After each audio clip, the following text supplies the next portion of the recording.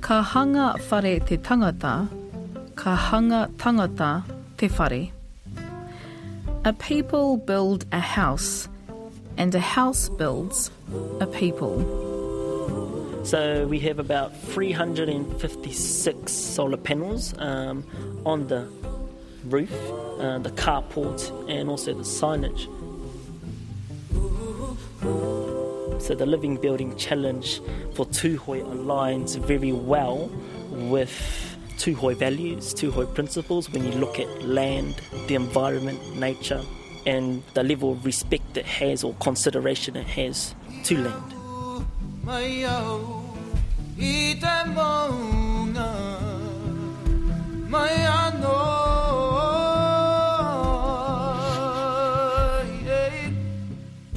The living building Te Kura Whare in Taniatua is a landmark not just by its sheer scale, but it's a building that represents many things, like the future of Ngai Tuhoe and the well-being of its people, how a grand building operates off the grid and harnesses natural energy, but perhaps the overarching theme is mana motuhake, or self-governance.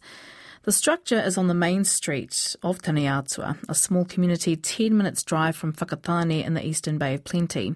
When it was first built, it was aptly called Te Whare Hau, or the new building. Well, it's been a few years now. Today it is known as Te Kura Whare and is described as a beacon for the Tuhoe people. In the first part of this series, we looked at the changes in Taniatua. From an enterprise perspective, the Taniatua Art Gallery is a space for emerging and established artists. Tameiti. This one here is one of my favourites. It's not for sale, but it's a tūpāpaku. And so we got to try and encourage our whānau to maybe get the box a miss and maybe wrap themselves in the pāriki, harakeke. So it's just the beginning of the conversation, to provoke a conversation.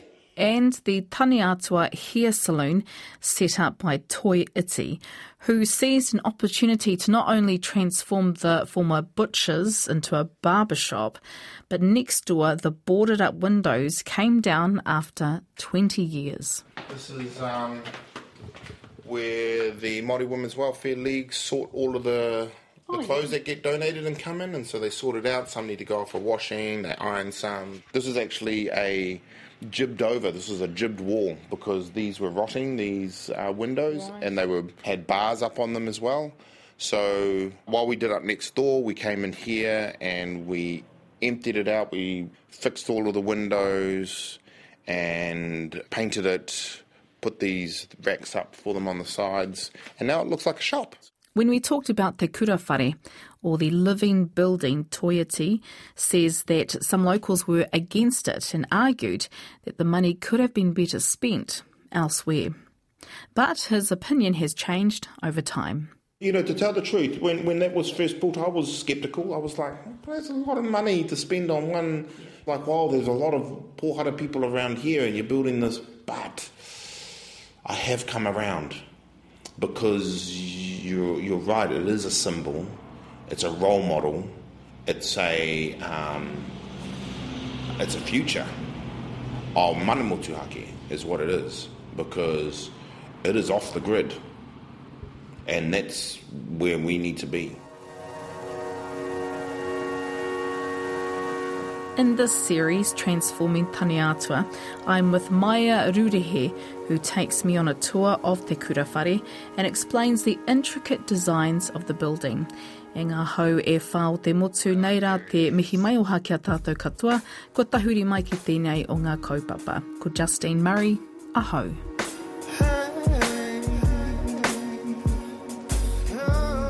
So, where did it all begin? Well, the discussions surrounding the construction of a building began several years ago. So during the settlement process, there was a group established to look at, or specifically ask the question, what does a Tuhoe future look like? And so this question was asked and went all around New Zealand, also online. And from those conversations and input from Tuhoe people, that then created a blueprint plan or a 40-year plan that will eventually, the hope is to take Tuhoe into a space of, well, independence or te mana motuhake o Tuhoe. Part of that plan or that blueprint was a building to be the vision or icon or even a demonstration of what that might potentially look like. Those conversations took place in 2010. The kōrero extended to those from Tuhoe who lived in Australia.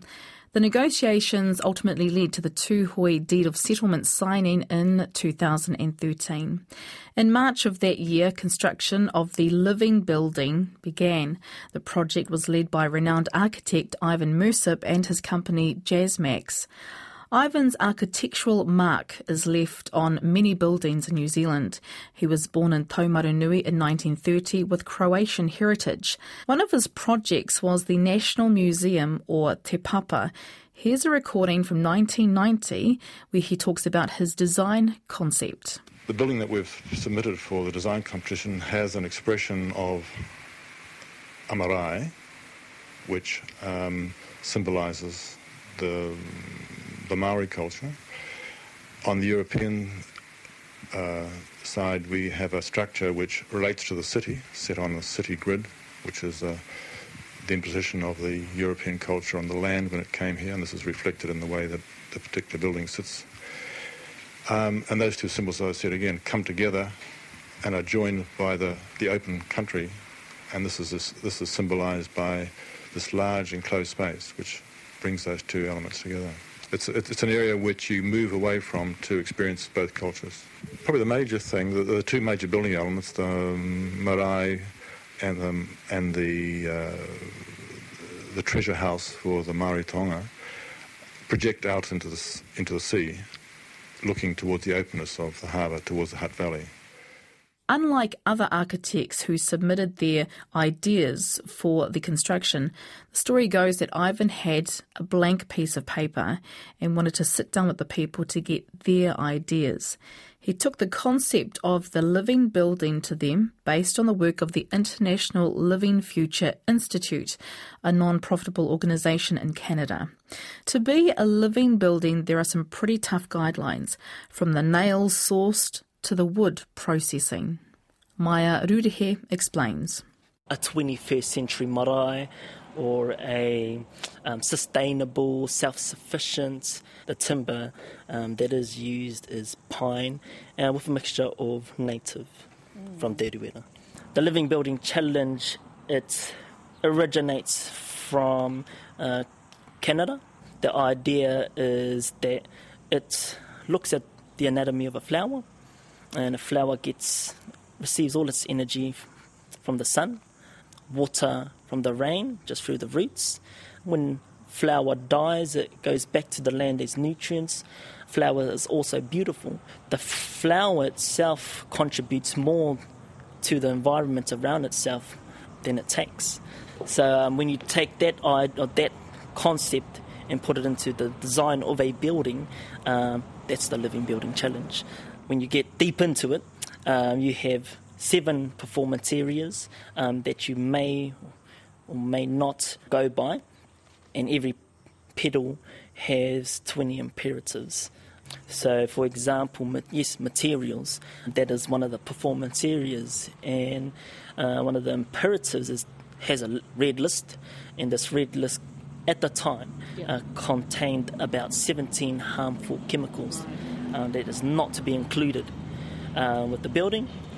So nails, stainless steel, you couldn't purchase nails from our local hardware stores. Yep. They had to be specifically made. So in that process, just with that red list, you had to ring up almost every manufacturer and ask them, do you have this particular... Yep. And so that process was quite long and enduring, but in doing so, it was a good change and a good look for, the building industry in New Zealand. So it had a big impact, not just on Tuhoe, but also in New Zealand. The amphitheatre is home to local community events. It can seat up to 3,000 people, and the archway, or waharua, is 23 metres in length and is made of laminated radiata pine. It also depicts Te Mana Motuhake or Tuhoe, as Maia explains. So here we are standing in the amphitheatre, or the event part of the building. So the amphitheatre was created to help or to promote togetherness, so that people, not just Tuhoe people, are able to celebrate whatever they want to celebrate. So the amphitheatre can fit around 3,000 people, and the design of it is, well, very similar to maybe the Colosseum. The number 3,000 was estimated around the number of the Tuhoe Ahure festival. So with the hope to maybe someday this would facilitate that. But because it's a kind of a all-rounder, it's not just about kapahaka. You can also have holiday programs, church events, community events. So it's including all Tuhoe people who come from all over the world, and kind of that first point of contact for Tuhoe who have never been home before.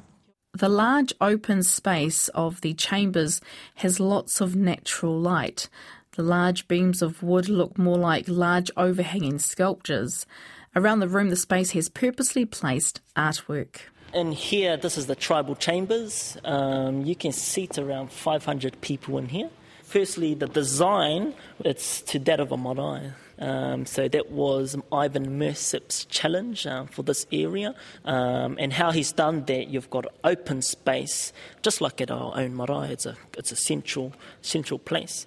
And then you've got outside the amphitheatre, which we just spoke about, which is the marae atea. Formerly, you do not use the space like a marae. So, for example, pōhiri don't happen out there?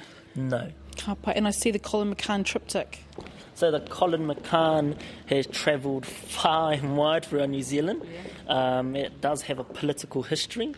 The Te Ruera National Park Board at the time, around the 1970s, they commissioned Colin McCann to do this art piece. He spoke with the Tanawhata Whenua as well to help create this art. And what you see here, you've got Tuhoe Urewera, their land, or otherwise the land. So that talks about the politics between the government and the people of Te Ruera. At that time, they were fighting over the land. Needless to say, it's just a statement to say, yeah, we are from here. And then you've got Te Kōti Te Turuki, Ruakenana. So this guy, Colin, has learnt a lot about Tuhoe history. The middle here, you've got Tāne Atua, the T, a representation of, well, our atua, tāne, tāne mahuta, tāne nuiarani. So easily seen as he was the one who separated Harangi and Papa, or had the idea to. Then you've got our pepeha, one of our many pepeha, ko maunga pōhatu te mauna, ko Tuhoe te iwi. And then you've got the hills in the background showing Te Ruera itself. The Te Ruera triptych was painted in 1975 and is made up of 3 large canvas panels. The painting was stolen in 1997 and returned to the Department of Conservation at Lake Waikaremwana just over a year later. Because of that, apparently the value of it has risen. Today it's sitting here. It was in Auckland. But it's sitting here today behind a glass. Was this here when this whare opened? It wasn't, no. Near the back of the space is an area for old photographs, or taonga. This is the archives space. So we call it Te Whare Puri. That name's short for Te Whare Pupuri Taona, Te Whare Pupuri Kōrero. So it's a bit of two. This space was created with the support of their blueprint, so those conversations, Tuhoe people, where they needed a space to, well, preserve te taona, things that they hold dearly to themselves as a whānau or as a hapu, even as a iwi. So for Tuhoe, we do not have the space. Well, prior to this, we did not have the space. You would then need to send your things to either Te Papa or Auckland Museum and things like that. So it's about creating our own and having our own. And doing that, you're creating skills, knowledge based around that. So it's all in part. And so what we do have at the moment, yes, you've got photos of our kuia within Tuhoe. Alan Baldwin, he was the photographer, and he went throughout the rohe, not just Tuhoe, I believe through New Zealand as well, capturing the moko kauwai. During those times, he did create a strong bond or relationship with these women, these kuia. Therefore, these pictures themselves are quite personal to him. So when he handed them over, the emotions there, you could feel it. But he felt like, yep, my girls need a home. Yeah. So these were in his possession. These aren't from the kuia's whānau. They were in... Yes. Yeah. So it's a good also for the ngā uri, ngā mokopuna, ngā kuia nei. So it's also the good for them descendants, when they come through. The clay bricks used inside the space means that the room temperature and humidity levels are maintained. Te Kura Whare has 326 solar panels, more than any other building in New Zealand, which brings us to the internal energy monitor. So we're standing in front of a TV screen with an image of large wind turbines. What's the tikanga, what's the kaupapa of this? So this is a monitor, and it helps us to collate information from our technology. So it's got generation and consumption, which talks about the energy from the sun through the solar panels. Part of the Living Building Challenge, firstly, is that you have to generate your own power. So you can't get assistance from the grid. From the grid? Yeah. And that's the Living Building Challenge itself. So to accommodate that, yes, we've got that many solar panels. And the idea is that in the dry seasons, it accumulates so much energy so that Come the winter season, all those peak times when there is no light, we've got a backup generator that we would lock into when that time is to come. We've got another set of batteries where you can bank, or I think that's the terminology they use, Yeah. They bank their energy for surplus. Therefore, you can sell it back to the grid. You're making an income to say, or you credit from that. So this entire building is run, just so that I'm clear, is run on solar power. Yes. So when you're at your desk, from your computer to answering the phone to the cafe that's here, everything's on solar. Yes. So it's showing what is is coming from the solar panels versus what this whare is using. Yep. So you see that. Some of them it shows on a weekly basis, a daily basis, also annually, and you'll see throughout the week. Maybe I'll give you an example of that. From Monday to Friday, we would probably consume more than what we generate because of the use of the building. And coming to Saturday and Sunday, because the building is not open, we would be generating more. And that's how you can see the Public work. holidays would help too, that sort of thing. Yep. Summer break. But I don't think we have too much public holidays. So it was estimated that it would take 8 years to create revenue, to generate all that monies back. So is there a sense of don't consume too much power here? They're sort of like, staff are told. Yes, there is. So it has had an influence, rather, on the staff. So you might have staff who's lived a way of life to that of the modern ideology of society where, we live off the grid. Yeah. And so here you're relying on, solely your technologies. And so things like, turning off the lights. Yes. You come in the morning, is it too hot, is it too cold? So you can open the windows to either for that, all the heaters, but we do have earth bricks. And so we do have quite a staunch boss who tells us, or tells the receptionist, hey, you turn off those lights, or you turn off those heaters. Come on. But interesting enough, one of the first conversations with Ivan to help him get an idea of what Tuhoe wanted was that they said, Ivan, we want a building that when it's too hot, well, we just open the windows. When it's too cold, just close the windows, and it retains the heat, eh? Yeah, or we bring a blanket. So it's about being efficient. Being wise. This monitor also talks about the temperature inside, regulated humidity, and carbon dioxide. So that is all a part of the Living Building Challenge. So this is a part of that, and it's a part of their certification process. So we collate all the information, they look at it and see whether the technologies or the design is actually working, and then you are certified under that. So, currently we are not certified under that LBC just yet. Tūhoi pōtiki maumau kai maumau taonga maumau tāngata ki te pō. Tūhoi wasteful of food and of men in battle. Maumau kai, taken from that whakatauki, is the name of the community cafe. This is a public space, so good point on that is that, well, the whole building is for everyone. Which is for under the living building criteria as well. They have a pedal called equity, and it's about people's rights or rights to nature, being equal as people. So Tuhoe, Pākehā, Ngāti Awa, Chinese. So the space and the design is being based on that as well. So yes, it is a... So any people obviously driving past who want to have a look in the...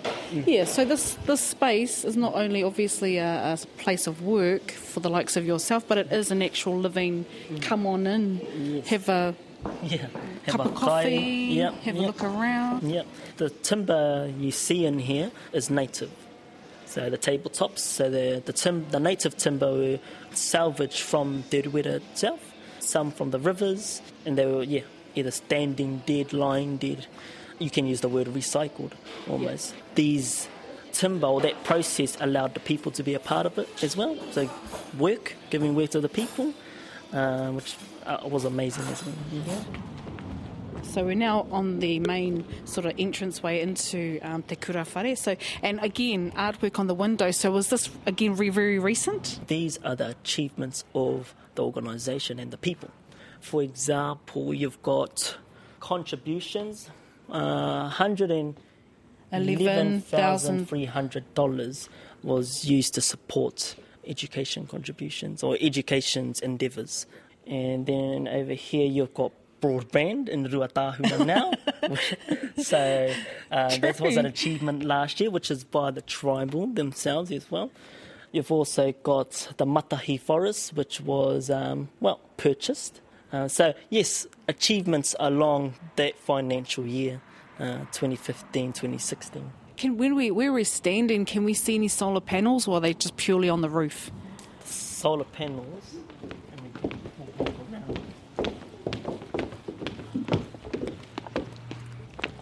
Oh, yes, there they are. On the carport is the easiest place to see the solar panels. Yeah, so I think there's about 60 there, solar panels, and maybe to kind of simplify how much energy we use or make, if you had about 24 large domestic houses connected to this solar array, it would be able to support that. 24? Yeah. What you really need for solar panels is just a space so that it captures the sun light. So if you had things like trees covering it, or it's in a space where there's shadow, well, you wouldn't have much luck with generating You need the sun. You need the sun. This area has more sunlight throughout Tuhoe than anywhere else. Really? Hence the reason why this building is here. Yeah. Do you know if there were other sites looked at? There were. I'm not too sure. I do not know which those sites are, but this site was also chosen because, well, it's the northern entrance into Tuhoe.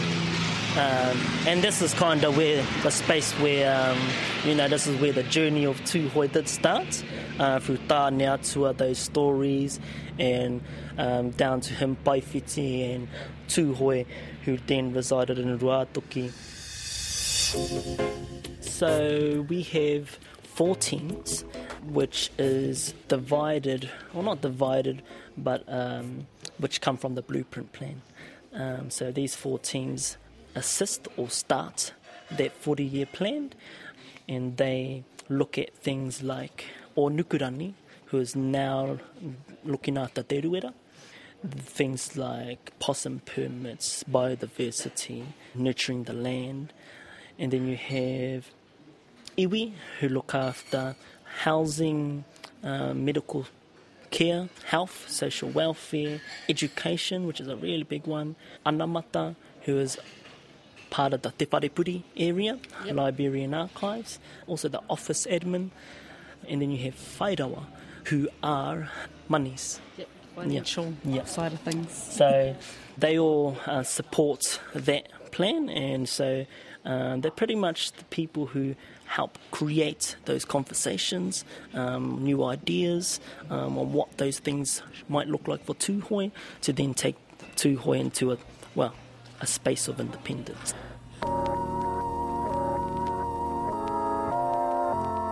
In keeping with the theme of recycling, artist Maia Rurehe used old computer keyboards and USB cords to illustrate one of the local pepeha. Wau te kākano, te taunuke, o te hue o tēnei tanata o Ngai Tuhoe. I am the seed of the pod of the good of this man of Ngai Tuhoe. So, yes, it speaks about the growth of a plant. From that seed, you've got the branches, you've got the leaves. They go all their own different ways, but no matter what way they go to, they all connect back to that seed.